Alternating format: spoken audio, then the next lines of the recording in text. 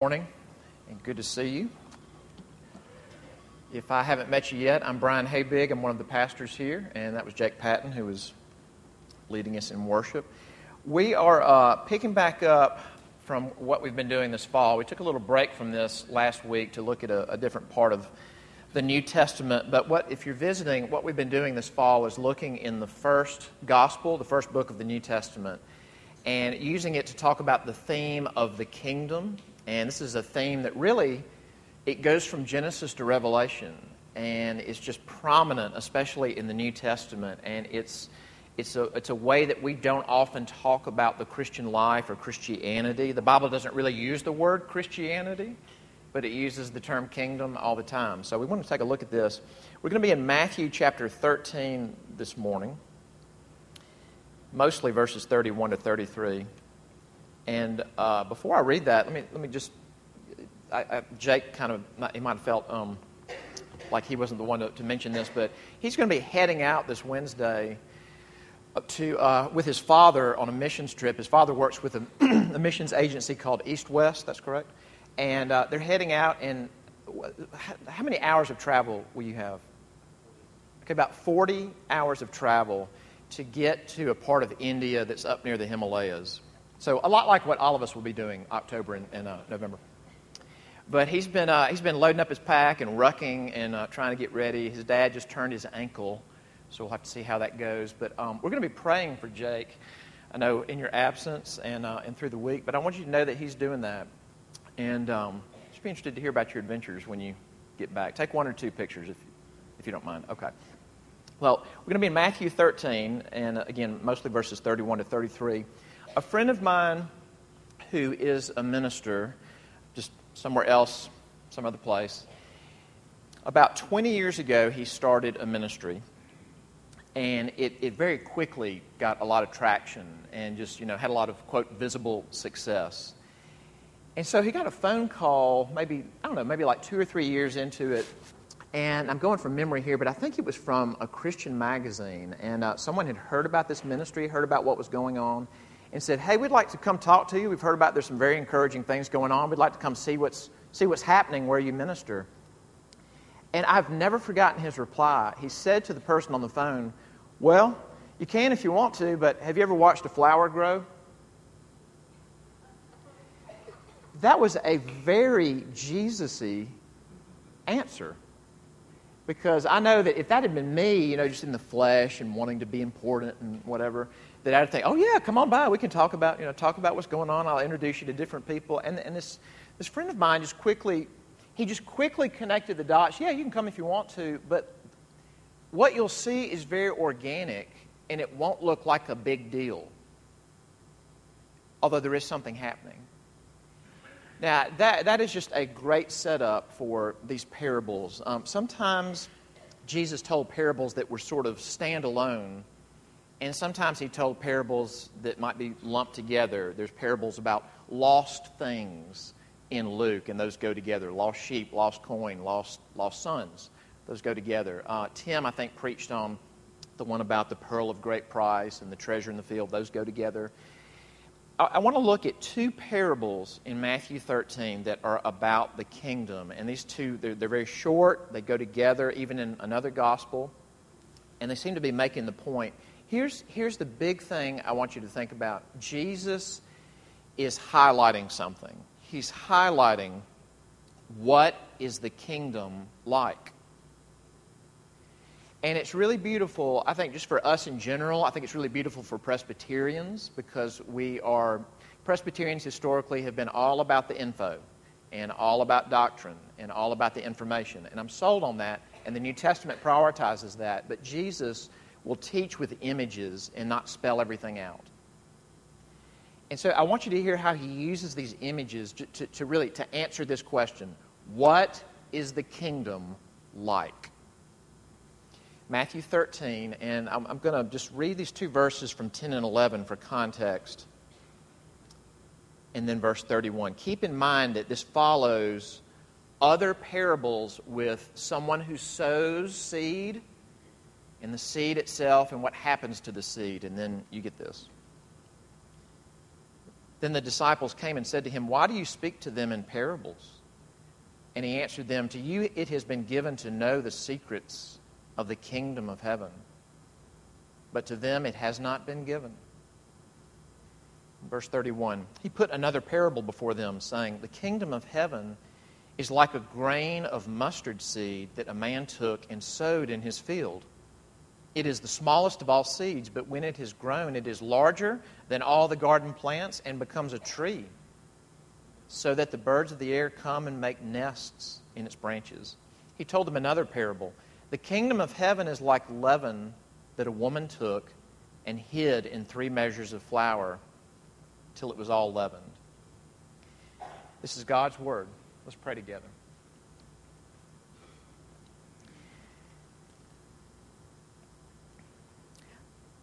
Father, you've said in the Proverbs that good words, right words, are like apples of gold and settings of silver. And Lord Jesus, no one ever did that like you did that. And all the words are important, but we pray as we come to these parables, these lovely little parables, that you would open our hearts and you enable us to connect the dots from them to our very lives, our very world, that you'd work in our midst through your word. And we ask this in Christ's name. Amen. When I finished college and was thinking about seminary, I decided to do a 2-year internship with a college ministry that we support, RUF. That's our denomination's college ministry. And I wanted to do that because it had a big impact on me, but I also wanted to do that as kind of a testing time about should I keep going with this, pursue seminary. I remember the first year that I worked with this particular campus ministry, it was at Vanderbilt, that we had a big fall retreat. And it was, usually we had these retreats with other schools, but we were doing this one just for us. And now I think my numbers are right, but I'm going from memory here. But 200 students went. And I think at that time there were around 5,000 undergrads at Vanderbilt, give or take. So let's just go with that. Hope my numbers are somewhat correct. But I remember, just as we were getting ready for this retreat and the numbers keep going up, and we're just like really getting a lot of traction on this thing, I thought, man, 1 in every 25 Vanderbilt undergrads is going to be at this retreat. There's going to be teaching. There's going to be fellowship. 1 in every 25. I was just very encouraged about that. And then, on the heels of that, it hit me, 24 out of every 25 undergraduates will not be at this retreat. And I remember actually feeling discouraged about that. Like even in the face of, man, that this is great turnout, kind of that sense of what difference will this really make? Did we just happen to get this little embattled minority of 200 people that sort of think the same way, and we're really not making an impact on the campus? I want you to think about, and I'm going to come back to this in a second, I want you to think about who the original hearers of these 2 parables are. Jesus told a parable just about someone who scatters seed and it falls on different kinds of soil and the soil does different things. And the disciples come to him and say, what does that parable mean? And he pulls off away from just kind of the general crowd and he talks to them specifically. And he tells these parables that we're looking at this morning to the apostles, not just to the crowd in general. And I want you to think about how important that is. Because this little ragtag group of men who get things wrong and they make mistakes and they don't get it about Jesus, they are going to be, humanly speaking, the leaders of the church when Jesus rises from the dead and ascends back into heaven. They are going to be sent all over the world to make disciples. And Jesus is letting them hear this early on. What is the kingdom like? The kingdom of God is like something, and here are the sermon points, that has small beginnings and it ends up with big results. And that sounds straightforward. That's hard to remember in the moment. I think Americans especially, but just people in general, we want something big and observable and measurable and important. And Jesus says through these parables, that's not what the kingdom of God is like, especially when it starts. Especially in its beginnings. It begins small, it seems insignificant, and then things happen. So let's look at this. And those themes come through in both the little parables. So small beginnings, big results. Let's think about this. Look at the small beginnings. Look at verse 32 from the first parable. Well, actually, back in 31, he says, "The kingdom of heaven is like a grain of mustard seed that a man took and sowed in his field." And it really struck me. He doesn't say a bunch of mustard seed. He says this sower, seems to be a man, takes one single grain of a mustard seed and he takes it into his garden and he sows it. And then Jesus says this, "It is the smallest of all seeds." Now that is not scientifically strictly true. He's talking the way we talk. He's using hyperbole. And in their normal experience, the smallest seed that you would use commonly would be the mustard seed. He says, all right, here's what the kingdom of God is like. It's like a man taking one of those and sowing it in his garden. In my own experience in gardening, which is limited and bumpy, that would be like carrot seeds. I planted some carrot seeds this fall. They're so small. They're so small, they almost won't let go of you. You know, like they stick to the sweat or the oil on your fingers. And you can't plant them individually because they're so tiny. So you kind of have to just go down a row. You see me? This is me sowing carrot seeds right here. You have to kind of go down the row and just sort of hope that they let go because you can't see an individual one fall hardly with your naked eye. That must have been what mustard seed was like. So this guy goes and he plants one of those. All right, now, don't hear what I'm about to say, I hope, as chauvinism or sexism. But in Jesus' context, the way normal life went, he sort of tells a male version of this story, and then he tells a female version with the second parable. Like he draws from common men's experience. Women would sow too, but a lot of men would know what sowing was like. And then he draws from home life. Look at what he says in verse 33. He told them another parable. "The kingdom of heaven is like leaven that a woman took and hid in 3 measures of flour." Now, this is yet another one of these places where it's so great that we have Bible scholars that look into the background and help us understand things. When I've read this parable before, I've never preached on this parable. And when I've read this before and I've heard 3 measures of flour, like what did you picture in your mind? I pictured 3 cups. And that's not what the term means. 3 measures is 3 sata. And we don't know exactly because, we don't know exactly what these measurements were like, but most scholars agree 3 sata would be something like 50 pounds of flour. That would be the max that a woman would ever handle at one time. And that would be like a woman who's the equivalent of a caterer. That's a massive amount of flour. And the way it worked is you'd have some old dough that had yeast in it. And as you got this new dough prepared, you'd work in the old dough to leaven it. And he says that this woman, she has just a little bit of the old dough, a little bit of leaven, and she works it into, not my mental picture, 50 pounds of flour worth of dough. Very small compared to all that you've got to leaven.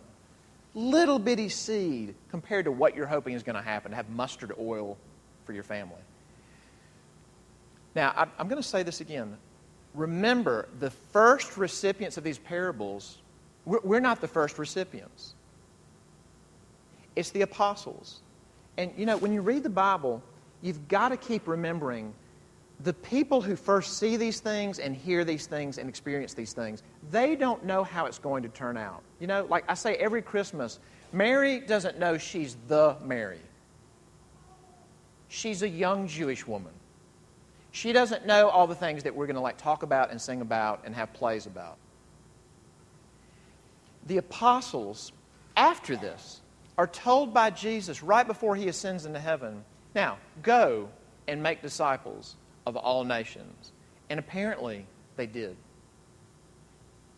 I've mentioned to you that I had a friend in seminary, a guy named Yanadas.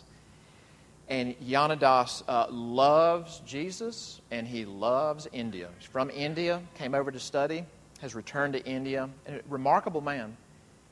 And I know I've told this story before, but one day we were driving around, and I said, yeah, isn't it kind of like a tradition that Thomas took the gospel to India? And he was a real smiley man. Man, his smile disappeared, and he turned to me and said, he did take the gospel to India. I mean, like, that's not tradition in the Indian church. That is fact. That these men went out all over the world, and they went into areas even with no synagogues. Now, you think about, what was it like for them when you go into Rome, or you go into India, or you go into parts of the African continent, and you just come into a town or a village, and you're just going to start.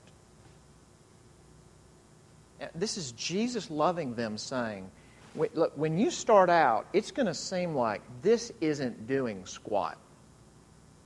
This is insignificant, and it makes no difference. And you've got to understand that's what the kingdom is like. And I want to ask you a question. Why is the kingdom the way the kingdom is?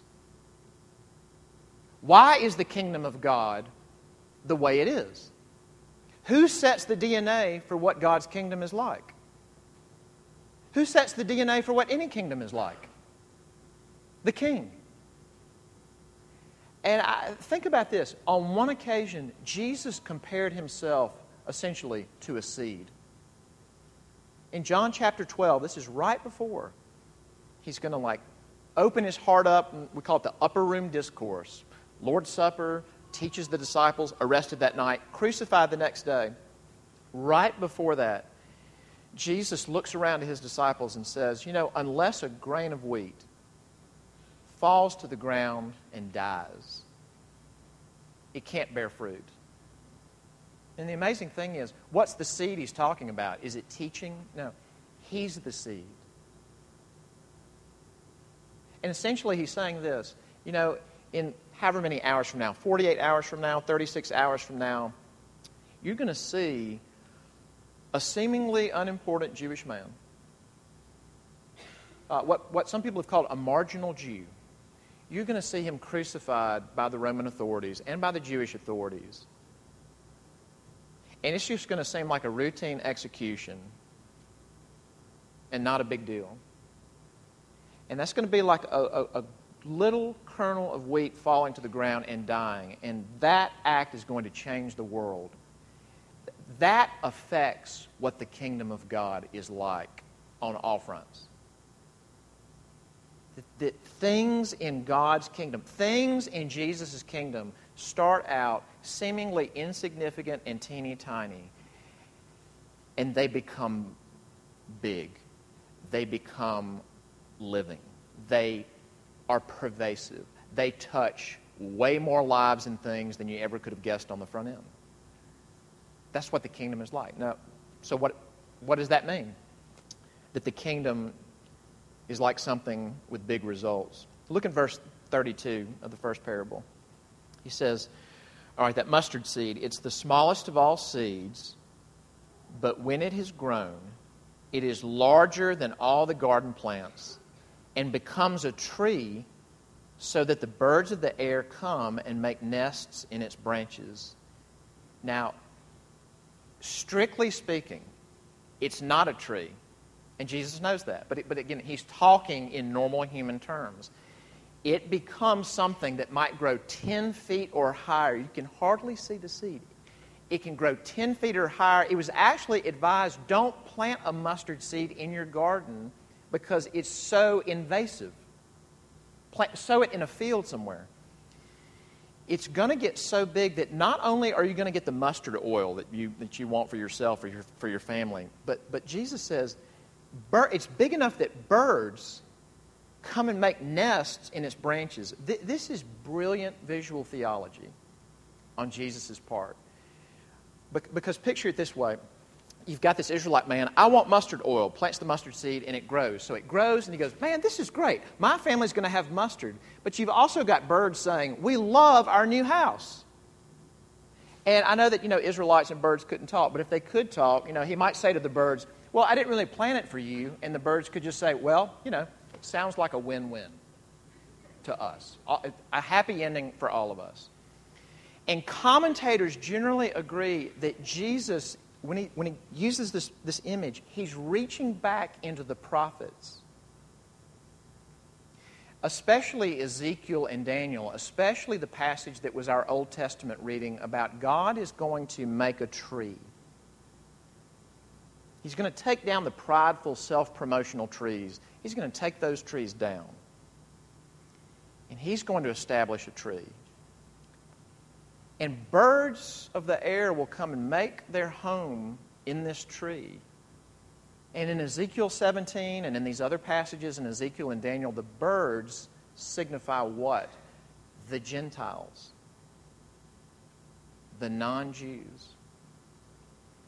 And think about what a lovely image this is. Jesus is saying, hey guys, whether you understand this or not, here's what you're going to do. You're going to go out and you're going to start these insignificant movements in other nations, in other cities, in other parts of the world. And it may seem like you're not penetrating at all. And my Heavenly Father is going to grow something so big that people who did not grow up at the law and the prophets, people who are ethnically Gentile and they did not grow up anticipating the Messiah, they're going to make their home in the kingdom of the Messiah and live there. You may think you're just doing this because this is your Jewish work to do because the Messiah has come. That's true. But I'm going to do something that's going to affect the nations of the world. Same theme is in the second parable. He says you've got this woman, this little bit of leaven. It says she hides it. She works it into this around 50 pounds of flour's worth of dough. And again, these are round number estimates, but that would have been enough bread. I saw estimates of 100 to 150 people. In other words, she's not just baking for her massive family. That would be like making bread for the entire village. And what a beautiful way to say it. Like, this little bit of leaven that's not a big deal is going to end up sort of being the secret behind the whole village having bread. That's what the kingdom of God is like. I could give you statistics. I think they might be boring to you, but it's amazing to think about. At one point in church history, 1 in every 10 million people believed in Jesus. And then 1 in every million people. And then 1 in every 100,000.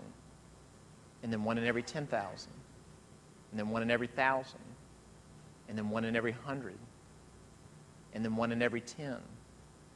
That is the trajectory of church history. And just so that doesn't sound like triumphalism, some people could hear that and go, wow, things are getting better and better and better. Well, at one level they are. In another level, guess what happens as the kingdom grows? There's more what? Conflict. Persecution. Jesus was always honest about that. But the trajectory of church history is that the kingdom quietly, in seemingly insignificant ways, it grows. Think about how much we need to hear that. Because getting this inside your heart is the antidote to what good does it really do if we... ... What good does it really do if I... ... I mean, I thought about this with our church plant. Tim said that had an encouraging gathering last night, and there was a very encouraging gathering the first time, just the interest meeting about this church plant. So thankful for this. So thankful for what's already happening. But I would say this to you, if you're here this morning and you've been to some of those interest meetings and you're thinking that you might be a part of this church plant, it's going to get hard. And I'm not trying to sound like, General Patton up here, like some of you are going to have your heads blown off. I'm not trying to discourage you. But just to say, It's going to get hard. It's going to get hard because we get tired. It's going to get hard because we don't know how things are going to turn out. It's going to get hard because of spiritual warfare. And there's going to be times where, like, maybe after 2 or 3 really encouraging Sundays, then there's a down Sunday. And you might look around and, I don't know, there's however many people, 50 people there, 60 people there, and you thought it was going to be more people there, and you feel like, ugh. And then you look around at how many people are in that oval that we drew of North Greenville about the target area for this church plant. And you think, man, what good does this really do? And that's when you're going to have to hang on to. The kingdom is like a mustard seed. Little bitty mustard seed. The kingdom of heaven is like this little bit of leavened dough that you put in this big batch. That oval is 50 pounds of flour, and this church plant is this little bit of dough. I'm not saying it's going to be the only voice of the gospel, but it's a little one. And then God does things. And this is the antidote to what good does it do if we? It's the antidote to what good does it do if I? It's been a real encouragement to me that in the life of our church, sort of from early on, there have been people keeping adoption before us, foster care before us, orphan care before us. All right, think about if that has touched your life, and maybe for the first time in your life you've thought about, wow, what if we did foster care? And all of a sudden the voices just howl inside of you. Do you know how many children are in that system just in the Greenville area? Do you know how many children are in that system in the upstate? Do you know how many children are in that system in the United States? Do you really think it's going to make, for all the hassle that's going to be, do you really think that's going to make any difference if you care for this child for, 4 months? That is not God's voice. And that's not to say there aren't hard things to look at, and you need to talk to people and gain wisdom from others. But that is not God's voice to say, you know what, if you did that, that doesn't do anything.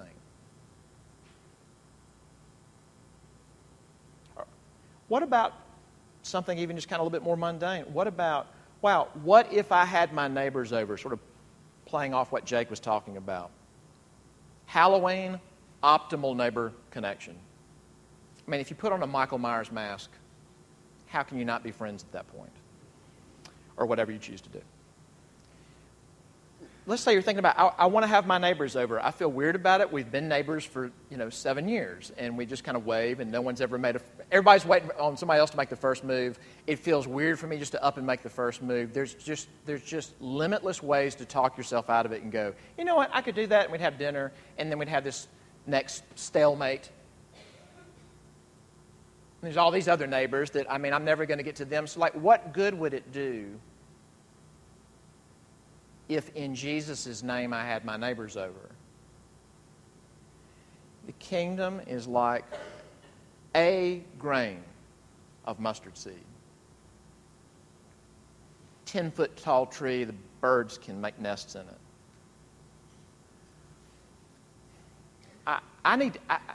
This is not all shucks fake humility. I don't know if there's anyone in this room that needs to hear this more than me, because I have an inner Eeyore that just sort of trends toward, yeah, I guess it was okay this week, but I don't know. What good is it doing? Man, we need to hear this. Let me end with this. Václav Havel, who was a Czech writer, poet, dissident, who became, after the Czech Revolution, the first president, the first democratically elected president of the newly established Czech Republic. He was asked, how was it that this revolution was bloodless? And it's actually been called the Velvet Revolution or the Gentle Revolution. How was that? Because that's not how most revolutions go, especially in that part of the world. And Václav Havel said this: we had a parallel society. And in our he means parallel to the Communist Party. And in our parallel society, we told our stories. And we sang our songs until finally we stepped out into the streets of Prague one day and said, "We don't believe your lies anymore." And the old regime fell. Do you know what we're doing right now? And I hope this doesn't sound corny, but it's true. Like, we're singing our songs. We're going to sing at the end, "Jesus shall reign everywhere that the sun shines," which is everywhere. We're going to sing our songs, and we're going to hear these truths. And when those voices howl inside of us, it doesn't matter if you have your neighbor over. It doesn't matter if you teach a child a Bible verse. It doesn't matter if you mentor or tutor.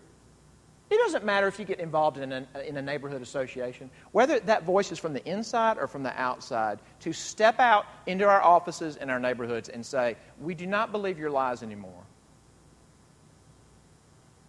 Jesus shall reign." Amen. Let's pray together.